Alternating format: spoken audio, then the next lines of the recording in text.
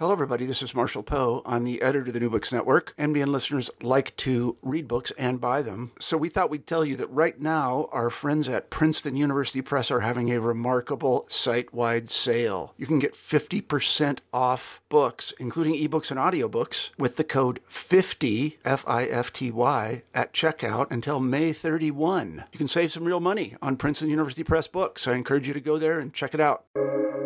Welcome to the New Books Network.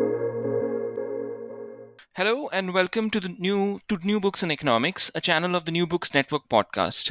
My name is Utsav Saxena and I am a host for this channel.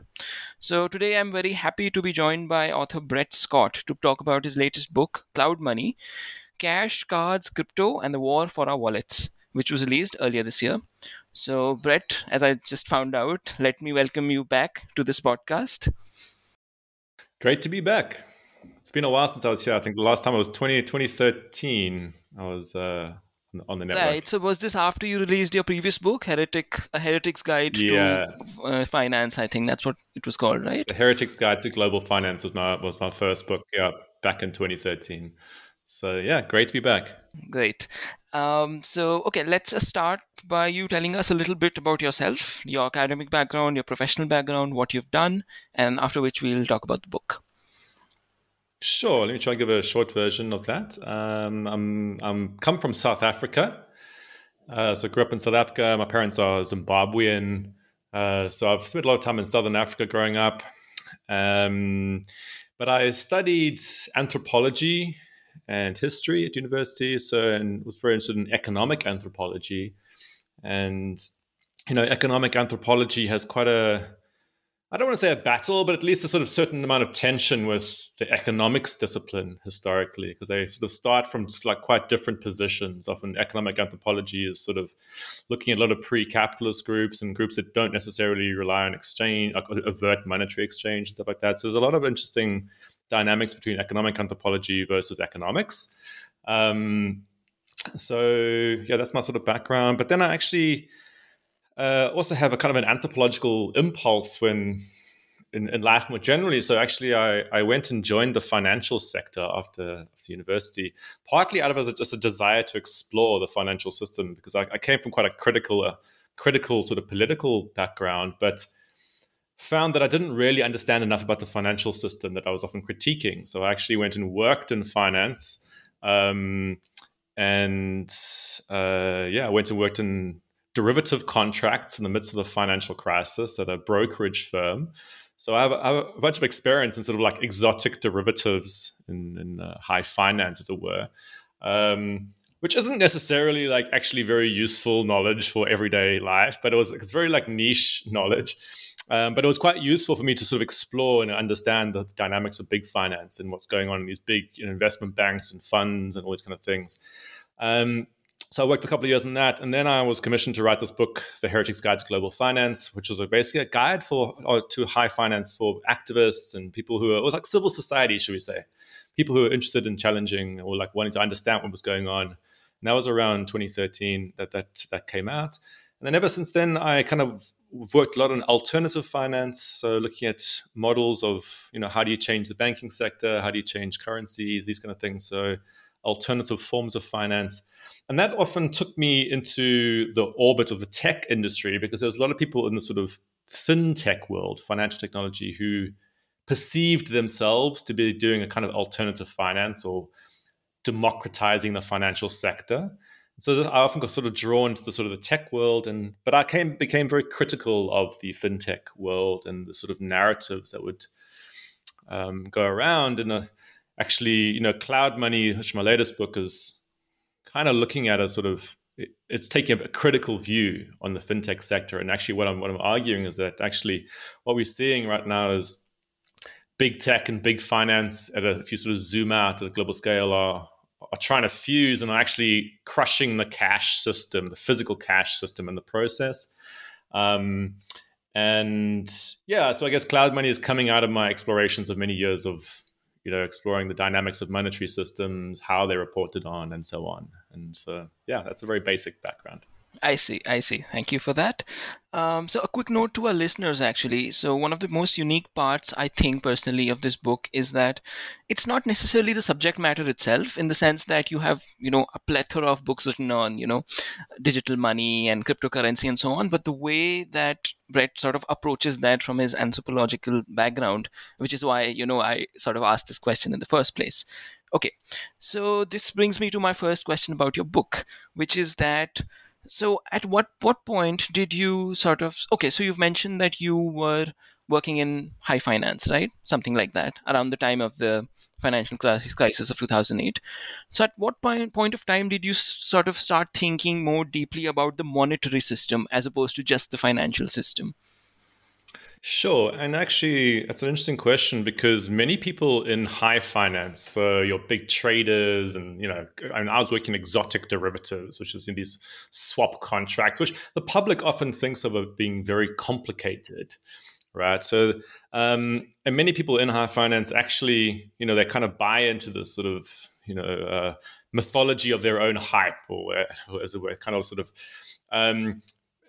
but in reality, many people who are working in high finance actually have very poor understanding of the monetary system. You actually don't really need to know much about the monetary system to work in high finance. It's a little bit. I'm trying to think of a metaphor for this. It's a little bit like a painter or who can paint really interesting paintings, but has no idea about like how the underlying paint is made. Right? Or something. I mean, I don't know if I'm not sure if that's the perfect metaphor, but actually, there was actually very, very poor understanding of monetary systems within high finance, and precisely because they didn't. It's very specialized. And actually, it was only after I left that I really started to go more into that. And obviously, from my anthropology background and economic anthropology, has a lot of interesting studies of different forms of exchange, of which monetary exchange is but one. So I've always kind of had an interest in this, but it's only really when I started engaging with alternative forms of money, actually, local currencies and alternative currencies, that I actually started to think a lot more about the dynamics of the normal monetary system. And so I guess it's sort of been a process. I got involved in monetary reform movements as well, who were looking at challenging the sort of the politics of the issuance of money. So there's different types of monetary reform groups. So I guess over a period of about 6-7 years, I really started to kind of like delve a lot more into the depths of. And again, if you're looking at finance more broadly, finance is often built upon the monetary system. But there's many people within finance who, if you're involved in hedge funds and stuff, you're not really thinking about that underlying part of it. So actually, you can get quite distracted by the sort of top layers of finance, as it were. And you can spend ages analyzing the sort of more higher levels of finance without looking at the monetary system. So I actually started to move away from looking at these more abstract layers of finance and to look more to the sort of everyday monetary system. And, ironically, one last thing I'll say about this is that many people in the public, they perceive things like derivatives to be complicated, but they think things like money are quite simple, right? So you say, people say, the money is like quite a simple thing. It's just like what's used for exchange. Whereas like, an over-the-counter derivative contracts are really complicated. I actually think it's the other way around. Derivatives are just like jargon-laden legal contracts that are kind of bets on things. They're not actually that complicated, but understanding the whole network structure of a monetary system is far more complex. It's far more interesting, actually. I see. It's the last point is really fascinating to me in particular. Okay, so building on this, so talking about our global monetary system as a whole, who do you think the main players are in this system, and how would you describe them? Sure. Let me just quickly make one little sort of meta point, should I say. In a lot of sort of traditional speaking about economies, when people are asked about what money is, they often recite this functions of money approach. They just sort of they list these functions, and I really can't stand this approach. I find it like the whole incredibly store of money imprecise. And everything, right? Yeah, the whole like store of value, means of exchange, unit of account. I find it like an incredibly vague and sort of like meaningless way of describing monetary systems. And the functions of money approach can be contrasted to the structure of money approach. So by this I mean, if I'm describing anything in the world, I can describe it by its functions or by its structure. So for example, if I'm looking at a chair, I could, if I'm using a functional description, I could say something like the chair is a thing to sit on, all right, or a thing to stand on potentially, right? But actually, there's many structures in the world that you can do that. I mean, I can sit on, a car. I could sit on a volcano. I can sit on many things, right? So actually, if you truly want to describe a chair, you've got to simultaneously describe the structure and how it achieves the functions, right? Because actually, there's many different structures that have overlapping functions in the world. So, right, so I'll say the unique features of a chair, it has a particular sort of known structure, and this tends to be used for the act of sitting, right? And actually, with the monetary system, it's very strange. People often sit in this realm where they just only describe the functions and then just neglect to describe any actual structure of how it achieves those functions, and if those truly are the actual functions of that system. All right. So I often argue that the functions of money approach is the kind of way of disguising the actual politics of money and the structures there. So, and you can have different structures of money over time, but the current structure that we have is a three-tiered one, all right? And in the book, I'm describing these different layers of the monetary system. And at the center of it is actually, the state, or in the case of a place like the Eurozone, the sort of a kind of like a meta-state entity, which issues a sort of first-tier credit money, all right? And this is something I'm going into the book, which is a credit money is kind of money that you issue out in the form of an IOU, all right? And this is something that's quite hard for people to understand often, that money is issued out and pulled back in this kind of like pulsating structure, right? So there's this first tier money that comes from the state, which I can discuss if you want. But then there's actually a second tier, which is built on top of that, which is issued by the commercial banking sector, who issue the second layer of money. And the metaphor I'm using in the book, which is actually quite effective to convey this, is to get a person to think about a casino. So if you walk into a casino or some gambling establishment, you hand over cash at the counter, and they take ownership of that cash and they issue out chips that can be used within the casino. That's a second tier form of money. It's a privately issued IOU for the first layer of money. All right. So that's what a casino chip is. And actually, the banking sector does something quite similar. They can issue out digital chips. They will take ownership of your first tier money, as it were, and issue out this second layer. And so if you look at your bank account or your app or something and you're seeing numbers there, you're seeing basically those are these second tier promises, digital chips, as it were, issued out. But then any number of players can build on top of that. So PayPal, for example, can come along and say, we'll take your second tier chips and issue you third tier chips. So what we call the monetary system right now, so for example, the US dollar, let's take it as a prime example. The US dollar is actually at least 3 different currencies with the same name, issued by different players, right? The US state, the US banking sector, players like PayPal, they're all issuing dollars at different and that are chained together. And what's called the cashless society is often a situation where you're moved away from the first layer of money and pushed into the second and third.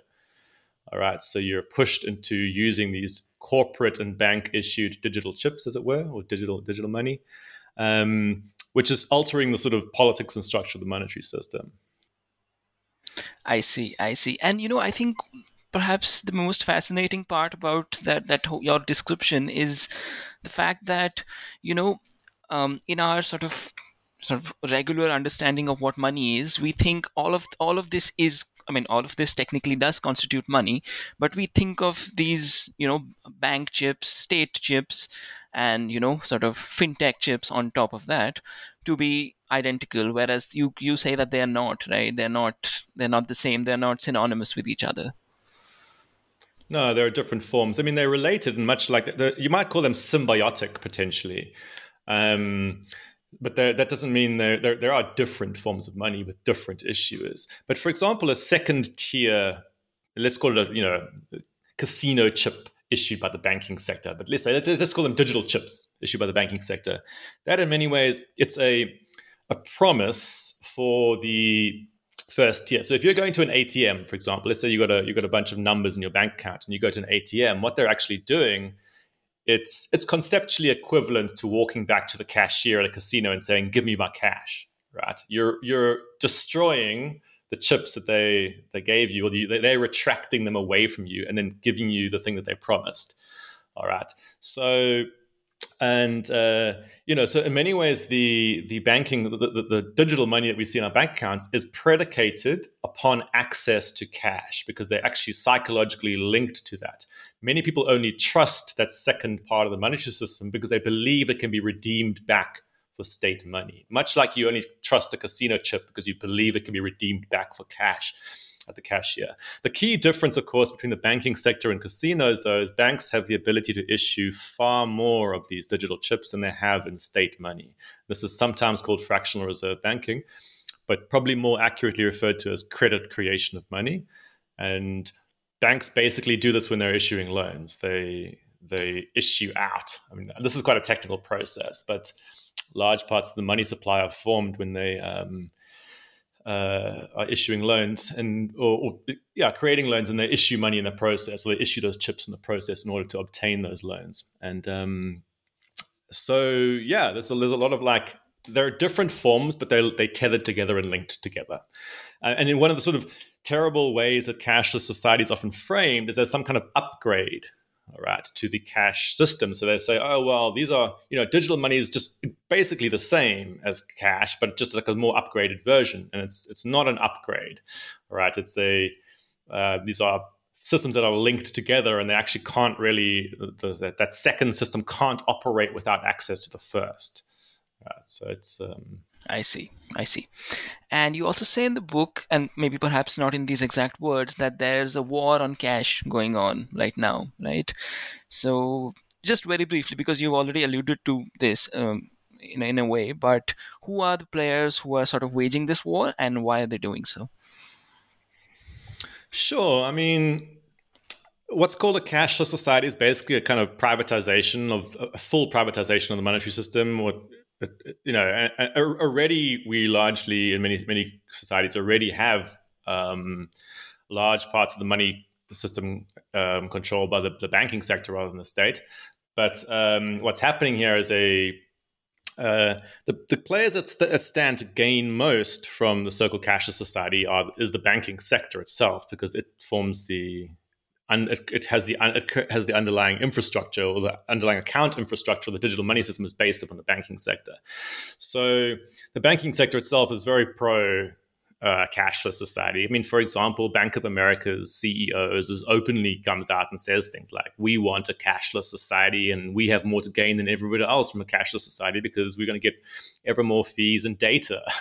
All right. And we control the underlying infrastructure. That's why we want it. It's a commercial play, right? But then, of course, players like Visa and MasterCard, or in India, it'd be players like Paytm and so on, all these different types of players that are, Paytm's slightly different, but let's just take Visa and MasterCard. They specialize in basically telling the banks who to move, which accounts to move money between, right? So for Visa and MasterCard, it's very simple. I mean, every cash transaction is a transaction they don't make any money from, right? And this applies to all card networks, all right? And of course, there's different card networks around the world that are doing this. And so those players, but then the fintech world is another player, because the fintech is about automating finance, right? So, and you basically cannot automate non-digital money. Right. So if you're running, for example, a fintech platform that does automated loan issuance, something like that, or automated insurance claims, you basically can't. It's very hard for you to operate with a cash system because cash is offline, cash is human, peer-to-peer type system. And if you're wanting to automate everything, you are ideologically against the cash system. All right. So many fintech players place themselves in alliance with the banking sector and Visa, MasterCard, etc., because they're aiming for the same thing. And with that comes big tech companies as well, because actually big tech companies have the same thing. You can't create giant tech platforms with cash. If you wanted to create planetary scale mega tech corps, you've got to have planetary scale digital money systems. I mean, Amazon relies upon this. It can't operate unless it's fused into huge digital finance infrastructures. So, of course, they're ideologically against the cash system. Even if many people, ordinary people, aren't against the cash system, the ideological message that will come from the centers of power is that cash is somehow some kind of backwards or redundant form.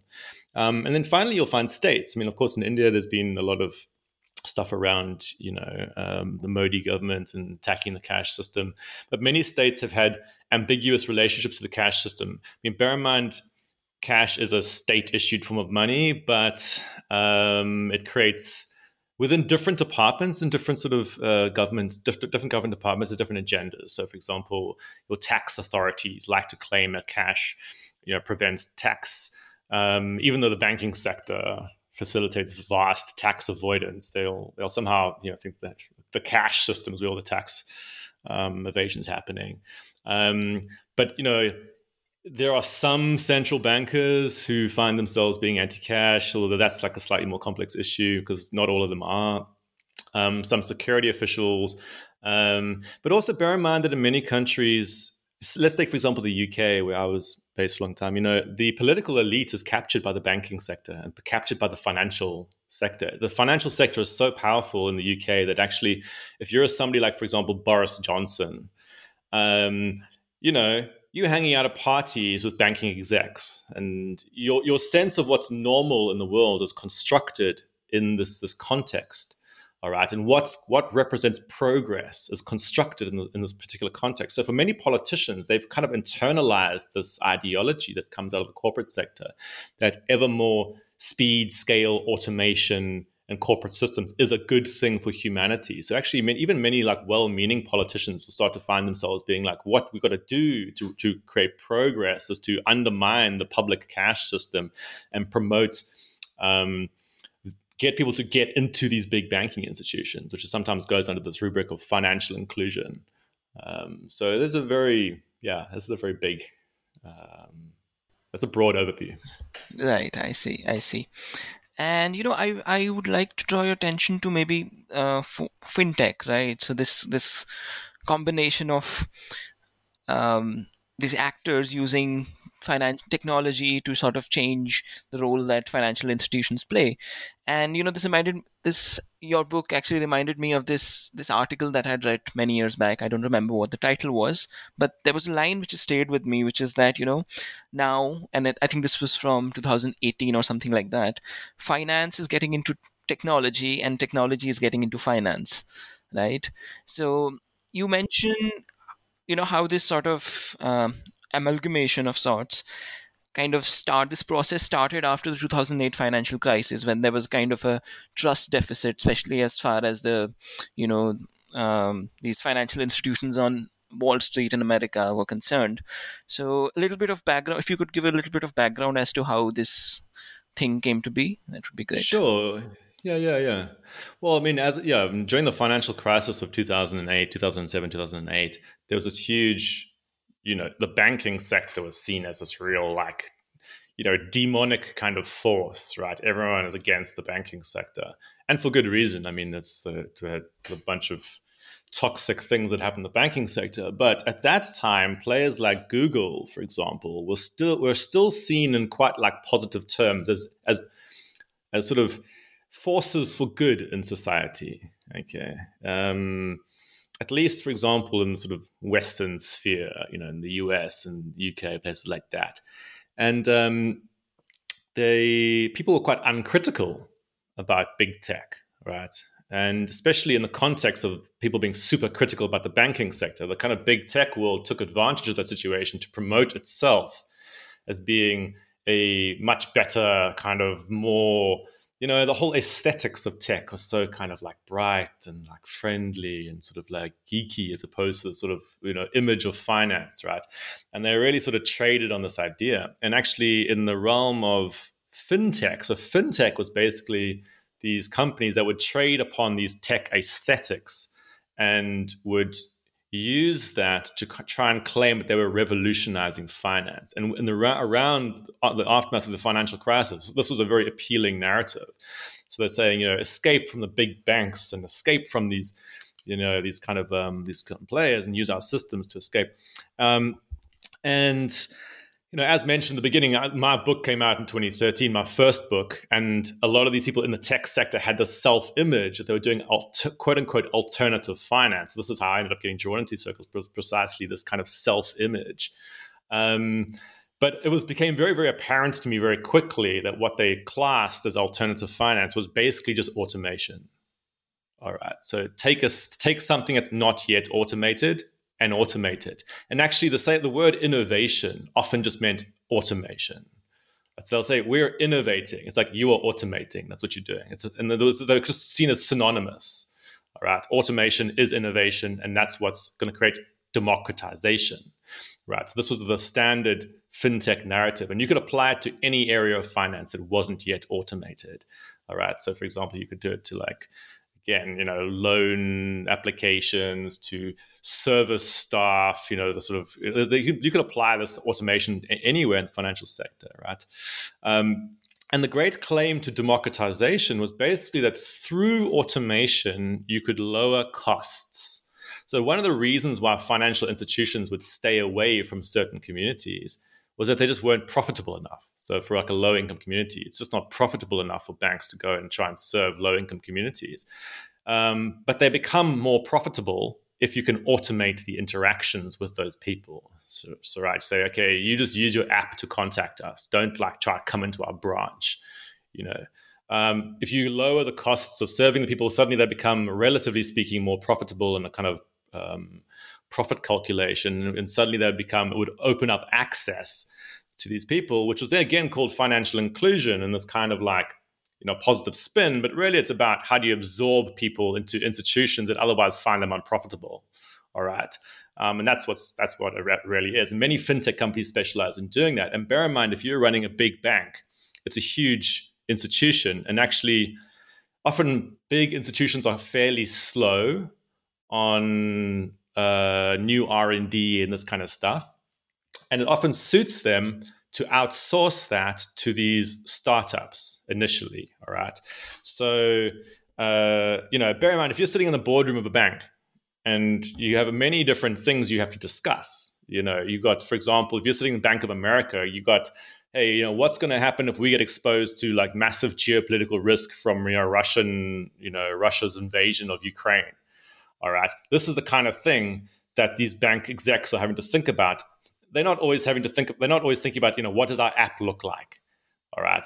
That's but one of many things they have to think about. Whereas if you're running a 20-person startup, you can solely focus on these very niche things, like how do we create a good user experience on this app, right? And really, if that 20-person startup was within a corporation, it would be a single division that specialized in building apps. But what often happens with these startups is that they initially start outside the corporate sector, funded by VCs and angel investors, and then they later get absorbed in to the financial sector. So they get sort of tacked on to the banking sector as they get bought up or acquired. And often the VCs will require that. They'll say, you have to exit. We have to exit our investment by selling you to some big bank that's going to do this. And actually, I was just in London recently. I saw a perfect example of this, which is back in around, 2013, 2014 or so, there's this group called Nutmeg, which is doing automated investment management. And they had all these adverts on the London Underground which said, don't trust the bankers. Right? They literally had these things, don't trust the bankers was their big thing, right? And they had all these we're this friendly automated investment company, like robo-advisor kind of thing. I went back recently, and now underneath the little Nutmeg advert, it says a JP Morgan company, all right? They've been absorbed into JP Morgan as a division now, right? So basically what happened there is, in reality, they were doing outsourced R&D for the banking sector funded by VCs, and they've now been incorporated in. And this happens to so many fintechs, and really most fintechs can't survive unless they do get absorbed into these big companies, right? And so really the fintech sector can be seen as the sort of leading edge of how you expand the power of the financial sector. And I don't want to say that there's not any good things that come from this. I mean, sometimes there are some good things from this, but when you got to kind of step away from all the revolutionary rhetoric and realize that what's often happening is they're trying to expand these existing financial systems. And there's very little space for kind of alternative fintech, non-corporate fintech, all right? That often just doesn't get reported on and doesn't get... so the fintech sector really is...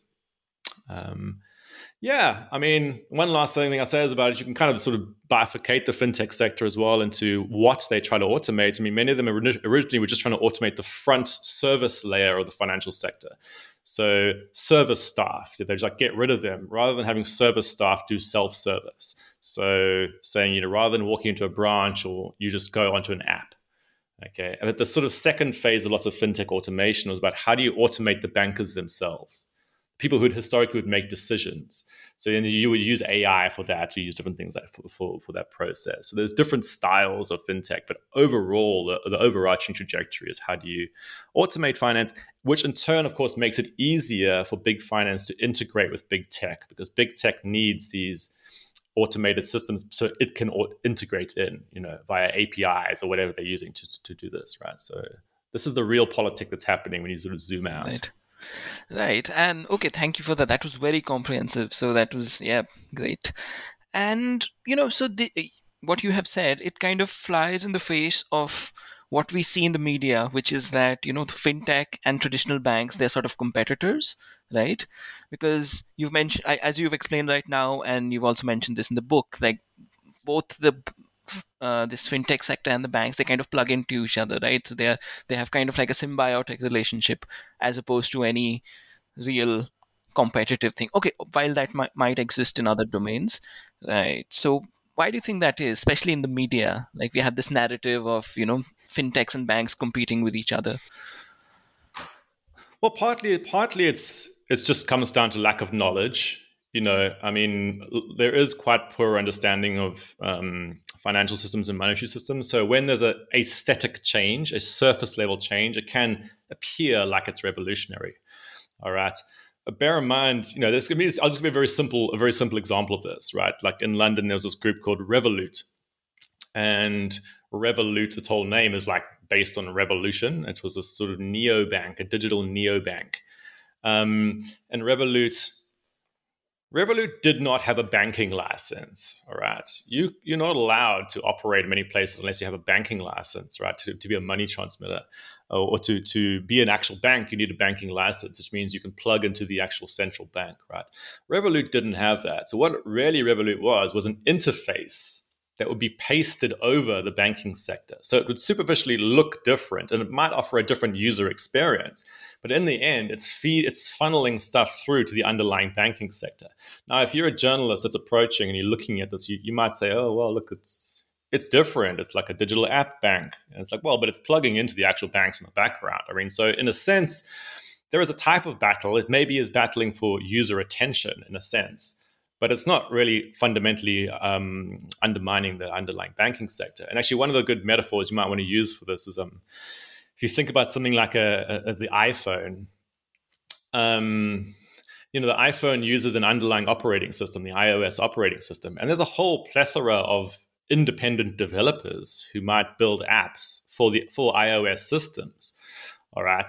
Now, when you build an iOS app, you're strengthening the Apple ecosystem, right? You're building stuff on top of its underlying system. And actually, many fintechs rely upon, if you're using this as a metaphor, they rely upon the underlying account structure ecosystem provided by the banking sector. But they do provide these sort of like interfaces over it, which can sort of superficially look like you're moving away from the banks, all right? And this is often what's happening with fintechs. This doesn't mean that there aren't some authentic changes or big new players that can emerge or shifts in power. Sure, these players can get new forms of power, right? But also bear in mind, in large-scale capitalist systems, we often get distracted by brand names, right? Rather than looking at the actual power structures, So it's true that like there can be sort of shifts in which brand name currently has the most sort of user recognition and power. But overall, when you look at the overall structure of the system, you're often just seeing these like slight reorientations in power. The same staff will be working for the same these organizations, and they might be like moving around a bit and so on. But like overall, there hasn't really been any disruption of the banking sector. So for example, in the UK, all these fintechs about 12 years ago were saying, "Are we going to come and disrupt the banking sector?" And yet, the big five banks in the UK, Barclays, Lloyds, etc., are still just as big as ever. In fact, they're even bigger now because they now totally control the digital payment system, right? So in reality, the fintech things actually worked out for them more than anything else. And this is why it's really frustrating. You then see these articles that come out where they're like, we have all these people sort of saying, "Oh, well, it turns out that banks and fintechs can work together." And you're like, of course. This was always obvious, right? It's only not obvious if you're not paying attention. I see. I see. Okay, so zooming out a little bit, so one of the sort of benefits of a cashless society that are often touted out not just by private actors but even state players is that of financial inclusion. And you mention, and clearly you do not agree with this, and you've put forward a very comprehensive case in the book. So could you speak about that a little bit?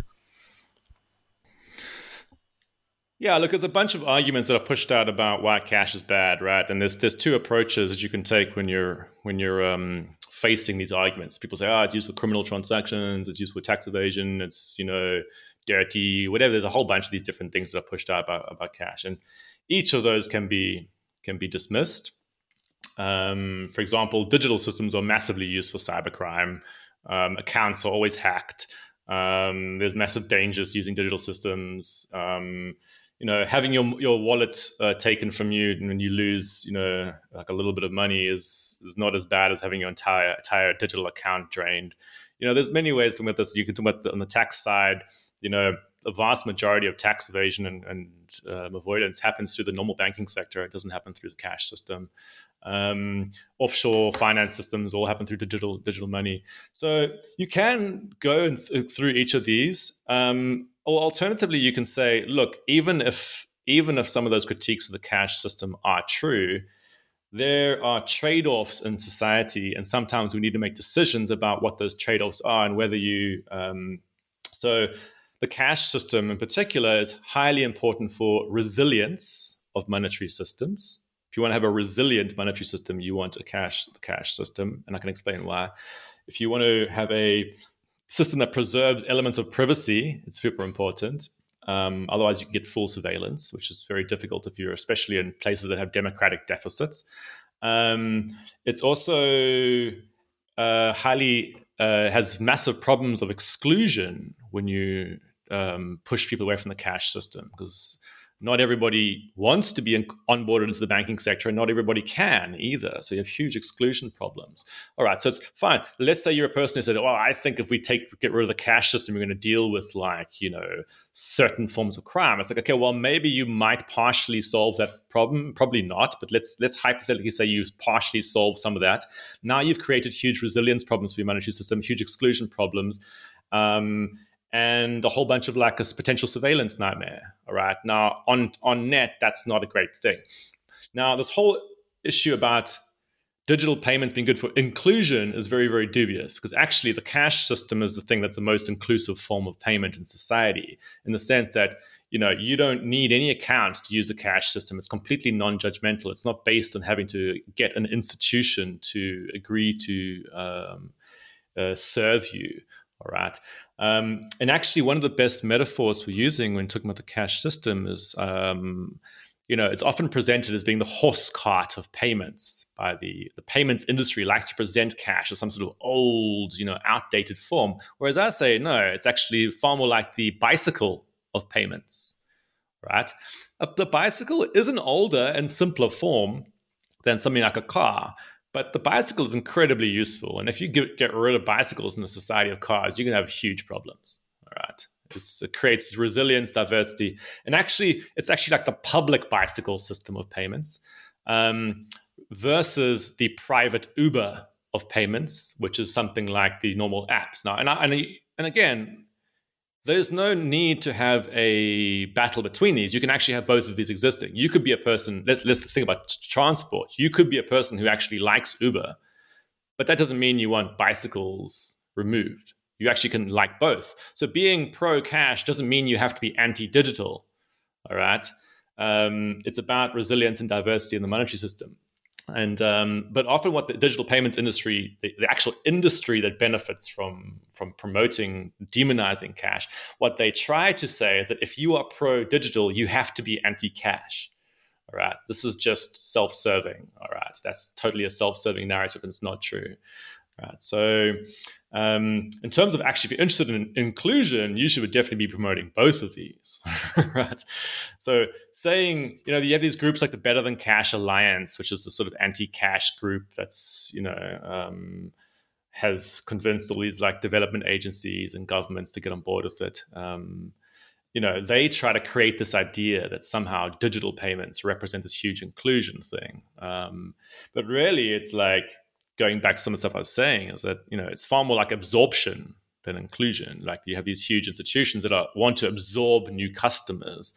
And so, yeah, you're being included into Visa, MasterCard, and the banking sector and big tech. So, the cash system is an alternative to that, and that should be preserved if you're interested in a diverse type of inclusion, right? So those are some big points. I see. Some of the meta points, I'd say. Oh, that's more than enough, honestly. Like, that was good. Yeah. Okay. And, so wrapping up this particular section of our show, which is, you mentioned that it's kind of difficult to maintain a critical outlook, and I'm quoting you verbatim from the book, when it comes to speaking about a cashless society, speaking about fintech. Why do you think that is? And not just amongst the participants, the market participants themselves, but also observers, analysts, and so on. And as you mentioned, even state actors like central bank governors and so on. Yeah, sure. There's different reasons for this. On the one hand, the thing about the cash system is often it's a public system, so it doesn't have any like venture capital backers who are constantly pushing up marketing about it. Whereas the digital systems always have these big commercial players behind them that are constantly marketing. So you're operating at an ideological disadvantage all the time with the cash system because it just doesn't get promoted by anybody, right? Even though it's super crucial for over half the world's population, the cash system. It's far more important than many of the digital payment systems, and yet it's presented as if it's just somehow like dead, right? Which is completely not true, but ideologically, all the messaging is against it, right? So even people who are quite critical about thinking about economic systems will often be totally oblivious to this. They often just take it as self-apparent that, oh yeah, the cash system will disappear and that's obviously progress. And they've never really thought beyond that or why they think that, right? So I do a lot of this analysis around sort of the concept of hegemony or hegemony, depending on how you say it. And in the original sense of the term, and the term actually comes from this Antonio Gramsci, who's this critical theorist from Italy, who is saying, in large-scale economic systems, in sort of traditional sort of, let's say, old sort of like Marxists and left-wing thinkers would always be like talking about how these like, nefarious corporations were sort of like exploiting people. And there's always this idea that it was done through force of some kind, right? That, you have these big, powerful institutions that are dominating you. But actually, Gramsci was saying, a large part of how this power actually works is through ideas and through subtle cultural processes. So in particular, the ideal form of power is when you get people to internalize the norms of one interest group and believe that it's in the interests of everybody. All right. So when you start to say things like, well, cashless society is inevitable, it's just progress, actually that ideology is most in the interests of big tech and big finance. Right? But you might channel it through yourself, believing that it's for the good of everybody, right? That's a classic example of a hegemonic thought structure, right? And many people don't even realize that they think this. They're just sort of stuck in these systems and they don't really know where these belief systems come from. And if you're operating in that environment, it's incredibly hard because you're, for example, if people's sort of thought systems have been polluted like this, when they're making decisions, they'll often make decisions that act in the interests of powerful players. So they might even find themselves choosing to use these systems, or they might experience themselves as choosing, and yet the choice might not actually be emanating from within themselves. It could be coming from some much broader social power process, right? But they might experience themselves. So they say, hey, well, but we're the ones driving this, right? When in reality, it's coming from the top down. And lots of the messaging that you'll find around this issue, you'll always find it presented as a bottom-up issue. These journalists will say, well, consumers are all turning towards this because everybody just naturally sees that they want this, and it's driven by customer demand, right? And corporate execs will always mirror this thing. You'll never ever find them talking about their power interests. They'll always frame everything in terms of customers, right? Everything is, apparently driven by the small person in an economy. But really what's often happening in large-scale interdependent economic systems is that large conglomerations of oligopoly players are the ones that actually set the direction of travel and pull everybody else along with them, slowly but surely, right? And that's what's happening when you see this shift to the so-called cashless society is that's where that process is playing out in society, but people might internalize a belief that somehow it's driven by them, right? And that's a very hard thing to convey to people because it often sort of challenges. It's quite a difficult concept to understand. But yeah, and so it's quite lonely work when you're trying to sort of point this stuff out. And I'm sure you must also be, you must be accused by some people by, that you are robbing people of their agency, that this is what they want, right? So, but as you mentioned, it's a much more like very, very complicated tale. So, well, of course, I mean, it depends. Yeah. And I realize that, but you think about it in sort of very typical mainstream economics, it has this highly apolitical way of speaking about choice. Right. So in typical mainstream economics, you'll find, and I'm at risk of saying, very broad brush things here, but you'll find this idea. It's like, well, somebody chose something, therefore it represents what their true desire is. Right. And that's a highly loaded statement. Almost nobody in a large scale economy, but not even large scale economies, even just in like family groups, in cultures, you're always tied together with other people who are pulling upon you and changing your perspectives in various ways, or altering you or pushing you through peer pressure and so on. There's many, many forces going on in a society beyond pure sort of like isolated choice. In fact, pure isolated choice is almost non-existent, right? And yet it's presented as being somehow this pristine thing, especially in economics, which has this very highly, often this very depoliticized way of speaking about it. But if the actual human experience of choice is something very, very different. And, I use this idea in the book, and I'll try to keep this short here, but like, there's a difference between active choice and passive choice, all right? So, or active process and passive. So for example, I'm a guitarist, and when I'm trying to buy a new guitar, it's a very active process. It's a big decision, right? I go and I sit and I look at things. I look at the Fender Jaguar guitar in the music shop, and I sit there angsting about it for a long time. And when I finally hand over money for that thing, it's a real big process. I'm saying, okay, I'm finally really making this choice, right? Now, that's a very active process. A lot of what happens in our market societies, though, is actually quite different. You'll find a passive kind of slumping process where what you're doing is not really expressing agency. You're just not giving resistance. Okay, this is quite hard to convey. So a lot of people, for example, in London right now, London a few years ago had much higher cash usage. Yet suddenly everybody was, quote unquote, deciding to use digital payment suddenly. All right, in the last couple of years. Now, how did that actually happen? Well, it's a network chain reaction effect where everybody saw everybody else around them, and they were getting all these signals, and they basically just fell into it, right? It was passive. It wasn't an active process at all, right? And this happens with many technologies. You just fall into them, and you sort of slump into them, right? And that's actually well documented in anthropology, how sort of social conventions form and how these processes happen. But it's often glossed over in market economics. I see. Okay. Coming to maybe the final part of our conversation here, I would say, okay, now you've been involved with the crypto movement from, I think it's very infancy, I think back in the early 2000s, right? Where you mentioned in the book that you tried to make use of Bitcoin to pay a roommate or something like that back in 2013. And so I think that part of the book, I think I found it to be very, very fascinating. So starting with Bitcoin, and maybe you could discuss some other similar currencies as well, maybe Ethereum, for instance. So what are some of the inherent contradictions that you write about the book within the whole crypto universe, really, starting with Bitcoin?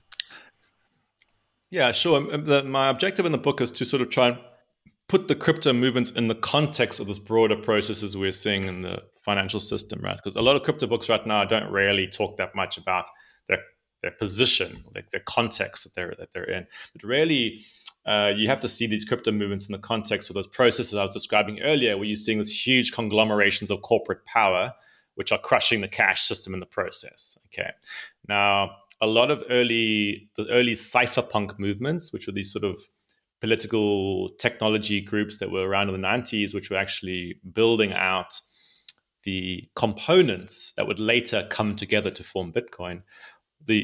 One of the core intuitions that they had was that in a future cashless society, if it was to exist, there'd be huge problems of surveillance and concentration of power in big corporates and states, right? So they said, if that future is to come to pass, we better have designed some kind of digital alternative, kind of digital cash, as it were, to try and act as a kind of counterpower. So, and they were building out various types of experiments, and a lot of those experiments or components of them came together in 2008 in the Bitcoin white paper, which kind of put a bunch of those components into a kind of a recipe, an elegant recipe, and then voila, you had the Bitcoin system, which emerged, right? Or emerged over the next few years as developers built it out and so on. And yeah, I was involved in the early London Bitcoin community, partly because I was just generally interested about lots of alternative types of finance and stuff. And also I have this anthropological impulse. I like to go and explore systems and experience them and stuff. So I was going and I was trying out Bitcoin, and I exchanged quite a few numbers of my first book for Bitcoin. So, and also with like things like Dogecoin as well and stuff. So I had hands-on experience with a lot of the early parts of the system. And actually at a time when there was no proper exchanges, so I saw the first exchanges come about, which are often very like dodgy and badly made and stuff. And so I had a lot of sort of first-hand experience of the scene. But one thing I immediately noticed in the Bitcoin system is that, there's a kind of a bifurcation between the technological design and the monetary theory, or perhaps the monetary ideology, if you want to call it that, right? So at a technical level, it was highly radical, right? So basically at a technical level, these blockchain systems are basically about how can you take large groups of people, large networks of people who don't know each other, and allow them to coordinate action between themselves without there being a central player. All right. Historically, that's a very, very hard thing to do. It's very hard for very large bodies of people to coordinate without going through central institutions. Normally, in normal society, you'd use big institutions to underpin relationships between strangers who don't know each other. Okay, so the large part of the crypto community was thinking about that. In the case of Bitcoin, it's like, how do we issue tokens and move them between each other without there being a central party involved? And that's what the Bitcoin system was really about. And the protocol basically facilitates that. Okay, so at a technological level, it was fascinating, right? It's very innovative, actually quite beautiful in some ways, depending on who you are. At least in the early days, it felt quite elegant and interesting how it worked. But actually, at a monetary level, it was very conservative. Okay, so the ideology which came and started to be built around it was this idea of a sort of strange commodity-like hard money that would be an antidote to the terrible, fiat money system that could expand and contract and stuff, right? So there was a lot of the sort of monetary scaremongering that would go on with, and I'm very critical about the normal monetary system, but I could immediately see that the so-called solution being presented by the Bitcoin world was quite shallow, actually, and often quite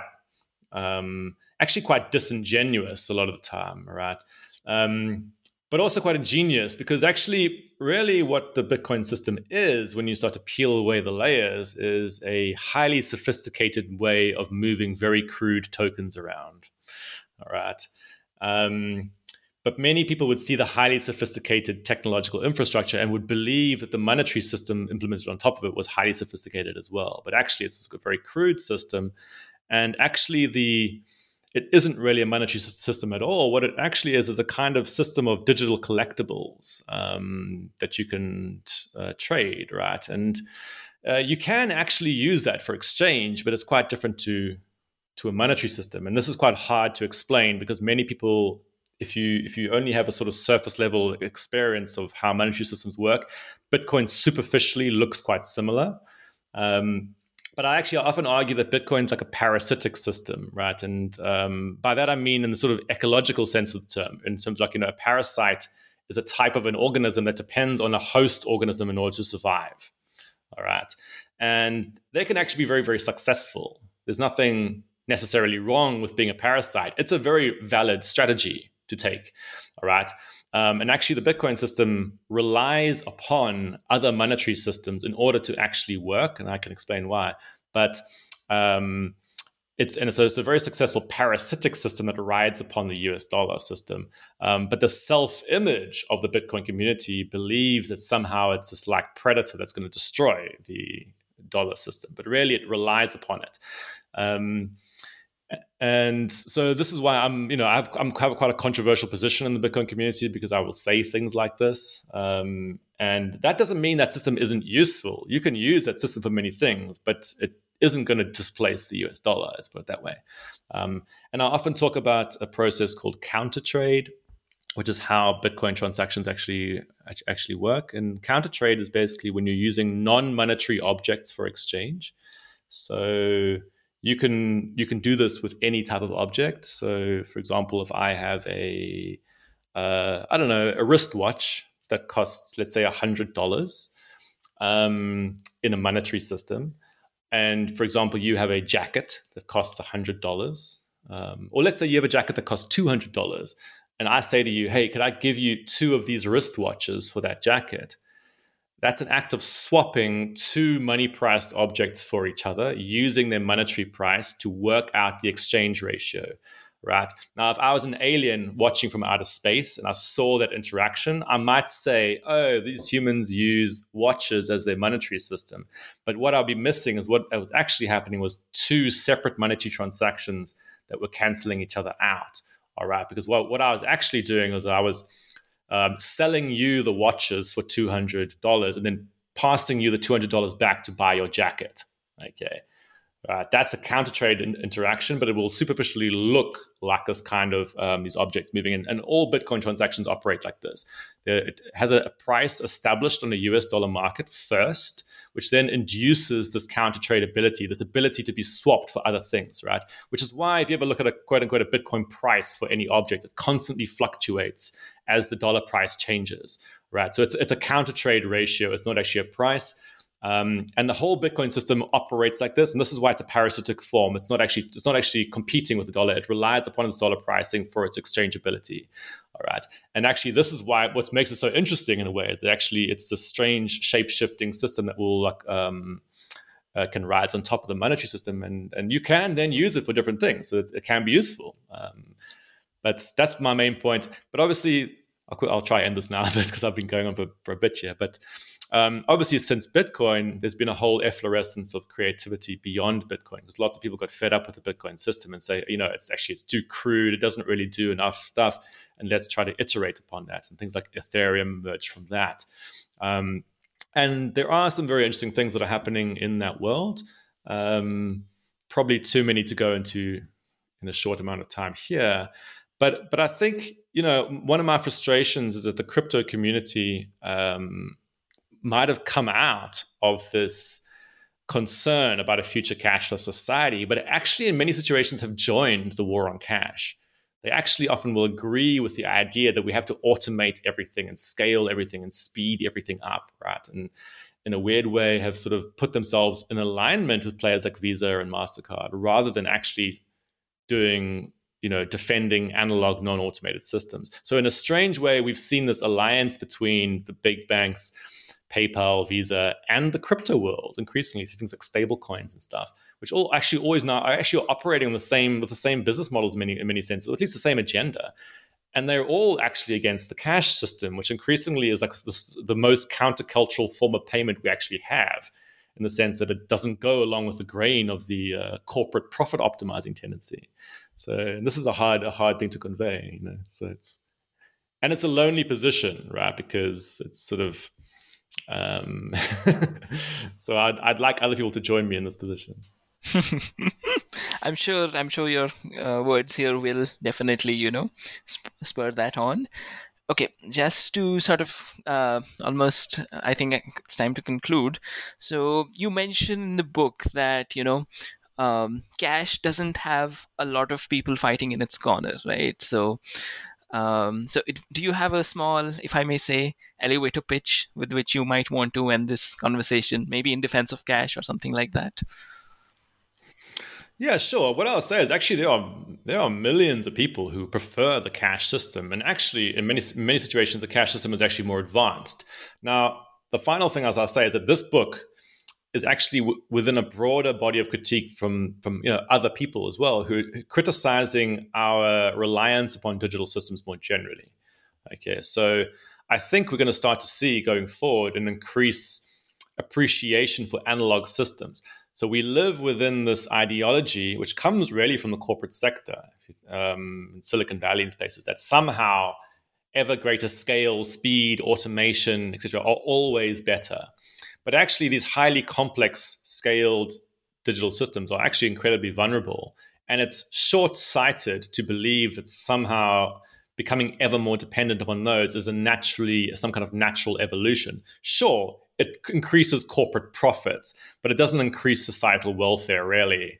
Right? Actually, if you're interested in increasing the societal welfare, you should be building resilient and diverse systems, not these monolithic corporate digital ones, right?